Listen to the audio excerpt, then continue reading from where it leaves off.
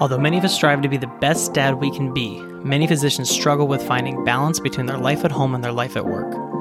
This is the Imperfect Dad MD podcast, the show where we discuss topics involving our minds, bodies, beliefs, relationships at home, and upping our game with our business practices and financial knowledge to better improve our role as dad and the lives of those around us. I'm your host, Dr. Jeremy Toffel, physician, husband, father to two boys, and self-proclaimed imperfect dad.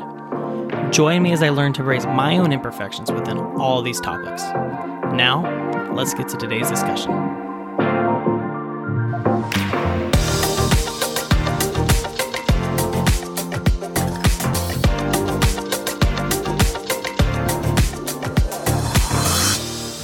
Hello and welcome to the Imperfect Dad MD podcast. I'm your host, Dr. Jeremy Toffel, and this is your Friday review show. And, last week I kind of compared Grinch and Christmas and are you being a good parent and how you talk about Christmas with your kids. Well, this week I'm just going to talk real quick about how I feel like I've had to be a Grinch about Christmas to my patients. And I'm going to explain to you why, but first let's hear from this week's sponsor, which is Laurel Roads.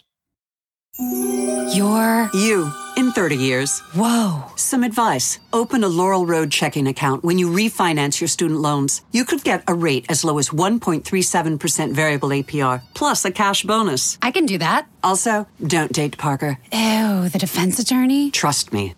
Save yourself with Laurel Road. Visit laurelroad.com/saveyourself for more information. Rates depend on your credit profile and include discounts. Terms and conditions apply. Laurel Road is a brand of KeyBank, member FDIC. Okay, so let's talk about what I mean by being a Grinch to my patients. Sadly, last couple of weeks, we are constantly seeing kids coming into the office positive for COVID. Now, we're seeing more things too. Influenza A is out there, guys. We are getting a ton of it. So make sure you know about that because sadly, we still have patients refusing the flu vaccine, remembering how we didn't have any flu last year, hoping it's not coming. Well, it's here. So we're seeing a lot of influenza A, but every day I'm getting multiple positive COVID cases a day, and it's not fun for anybody, obviously, because even though most of the time kids are not having as bad of outcomes with COVID, it interferes with life, right? Now, again, I'm not saying kids don't have bad outcomes. They do in some cases, but most of the time it doesn't. But it still interferes, right? It interferes with going to school, which has negative impacts on people. It interferes with parents being able to work, negative impacts. It causes people in the family to have to quarantine, negative impacts. And so this is not fun when you're diagnosing this every single day. But the hardest thing right now is we're so close to Christmas. We're within 2 weeks of Christmas. What does that mean? If I have a kid coming into my office this week with COVID, they aren't traveling anywhere for Christmas. Neither is their family, and nor should they be having anybody come in to travel and see them. So in essence, I am being the Grinch, right? I am stealing Christmas from these people. And it sucks so much as a physician because I know that people sacrificed last year in terms of not being able to travel, not being able to see family for the holidays. And I think most of us are looking forward to that this year. I know Omicron's out there. I know there's still a lot of spread and people are saying we got to do what we did last year in some cases. It's hard to do that. I get it because listen, we're all trying to do what we're supposed to do. We're getting our vaccines, we're getting our boosters, we're wearing our masks, and a lot of us are just like, what else am I supposed to do here? And it's hard to take that away from people. And I'm not here to tell you what you should and shouldn't do with that. But if you got somebody in the family who's been diagnosed with COVID within 2 weeks of Christmas, you better be staying away from people. And that's important for our family because, again, we're supposed to go visit my parents for Christmas. And that means people who are older, people who might be at higher risk for health issues, and I'm not going to get them sick. I'm not going to have my kids get them sick. And the concern here is, I think my biggest fear, honestly, is what if one of us tests positive like 3 days before we're supposed to go? Christmas is done. At least in that regard. Now, I talked last week about how you don't focus in on all of the, doodads and gizmos and gadgets and lights for Christmas because that's what frustrated the Grinch, right? But to me, Christmas is mainly about family and being with your family. And I didn't get to do that last year. And I think for me, if that happened, it would feel like Christmas was being taken away from me. And that'd be tough to come back from because my expectation right now is to go and see them. And so I feel so bad for these parents and these families who potentially have all these changes to their Christmas plans. due to this virus right now again.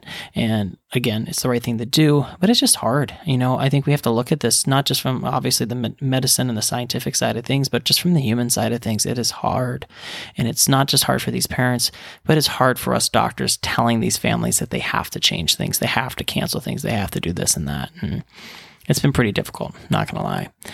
Now, with that said, one of the things that's been popping up at our office and phone calls we keep getting, it seems like, is that parents are doing tests at home due to exposures or due to symptoms for their kids, these at-home antigen tests, and they're coming back positive. And pretty much every single one is calling and saying, okay, I need to bring my kid in to get a PCR test because we had a positive antigen test.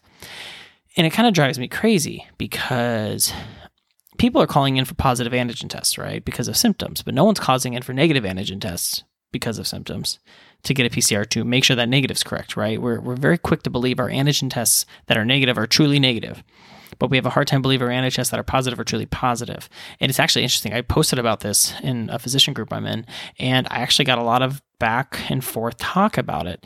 And the thing for me is just, antigen tests are designed to be highly specific, meaning they have a very low risk for a false positive. Now, false negatives are much higher. So people who are doing at-home COVID tests really should be doing the two that come in the box, usually just to confirm the negative with a negative. It decreases your risk for false negative.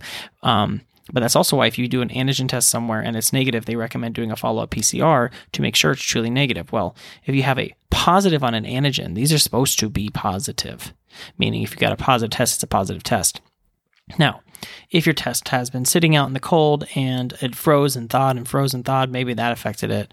Maybe it's expired, the reagent's expired, and that's affecting it. These are possibilities. So what I would say is if you don't believe the first test that's in the box and you got the second one, you can do another test to see if it's positive. Or if you really want to test it out, don't swab your nose. Put the reagent in, do the whole thing, don't actually swab and see if it comes back positive. And if it does come up positive without swabbing anything, then you know the test is faulty, and then you should go get a PCR test. Otherwise, a positive antigen's a positive, guys, and you got to treat it that way. And I'm sure many of you will probably test maybe before you travel this winter, and those kind of things. And if that's the case and you get a positive on that antigen, I hate to be the bearer of bad news, but it is a positive test. Don't go begging somebody for a PCR, because here's the thing. If you go get a PCR and it's negative, which one are you going to trust? Are you going to trust the negative PCR because it makes you feel better? Because negative PCR does not mean always negative. We know that PCRs can have false negatives. And although they're very sensitive, meaning lower risk for false negatives, I think it's around a 2% chance. And so there's a very possible chance that if you get a positive antigen but a negative PCR, you are still positive. Now, I understand their situations, and I also understand that some places like schools or businesses are not allowing people to use at-home antigen tests as a positive indicator, and you have to have a PCR to say you're positive. To me, if I was a place of business or a school, I don't think I would be taking that risk. I actually had a situation recently where a person tested positive twice at home antigen tests, but their business would not accept it. So they went and got a PCR test done. PCR came back negative, and this business allowed them to come back to work the next day. This patient was symptomatic. I'm not going to give you any more information because I don't want to violate any HIPAA issues here. But to me, that just does not seem very intelligent from a business perspective, because you're potentially, whatever that business is, potentially putting people at significant risk. Now, I understand it's the holiday season. I understand people are short-staffed for different reasons, but the question is if we're not going to trust antigen tests, why do we have them? Right? If we're going to trust an antigen test negative test more than the positive, that's completely backwards thinking. And we got to remember that. So just with the holiday seasons coming up, just remember with those antigen tests at home, you got to trust the positives. Now, if you don't believe it and you think it's a faulty test, like I said, take that second one in the box, although it'll feel like it's wasting it, and run a test without swabbing a nose. See what happens. If it's positive too, then it's a faulty test, and then you should get a PCR. But if it doesn't show up positive, you probably have a true positive, and you got to stick with it. All right, guys? And I don't want to be a Grinch for your Christmas, nor do I want to be a Grinch for my Christmas and steal it away. And so I'm crossing my fingers that all of you stay healthy out there, and none of this affects you. All right? If it does affect you, do the best you can. I know it's not going to be easy. I'm not going to sit here and tell you got to be sunshine and rainbows and be perfect for everybody. It's going to be frustrating. It's going to be kind of a bummer for everybody. But you got to try to make Christmas the best you can.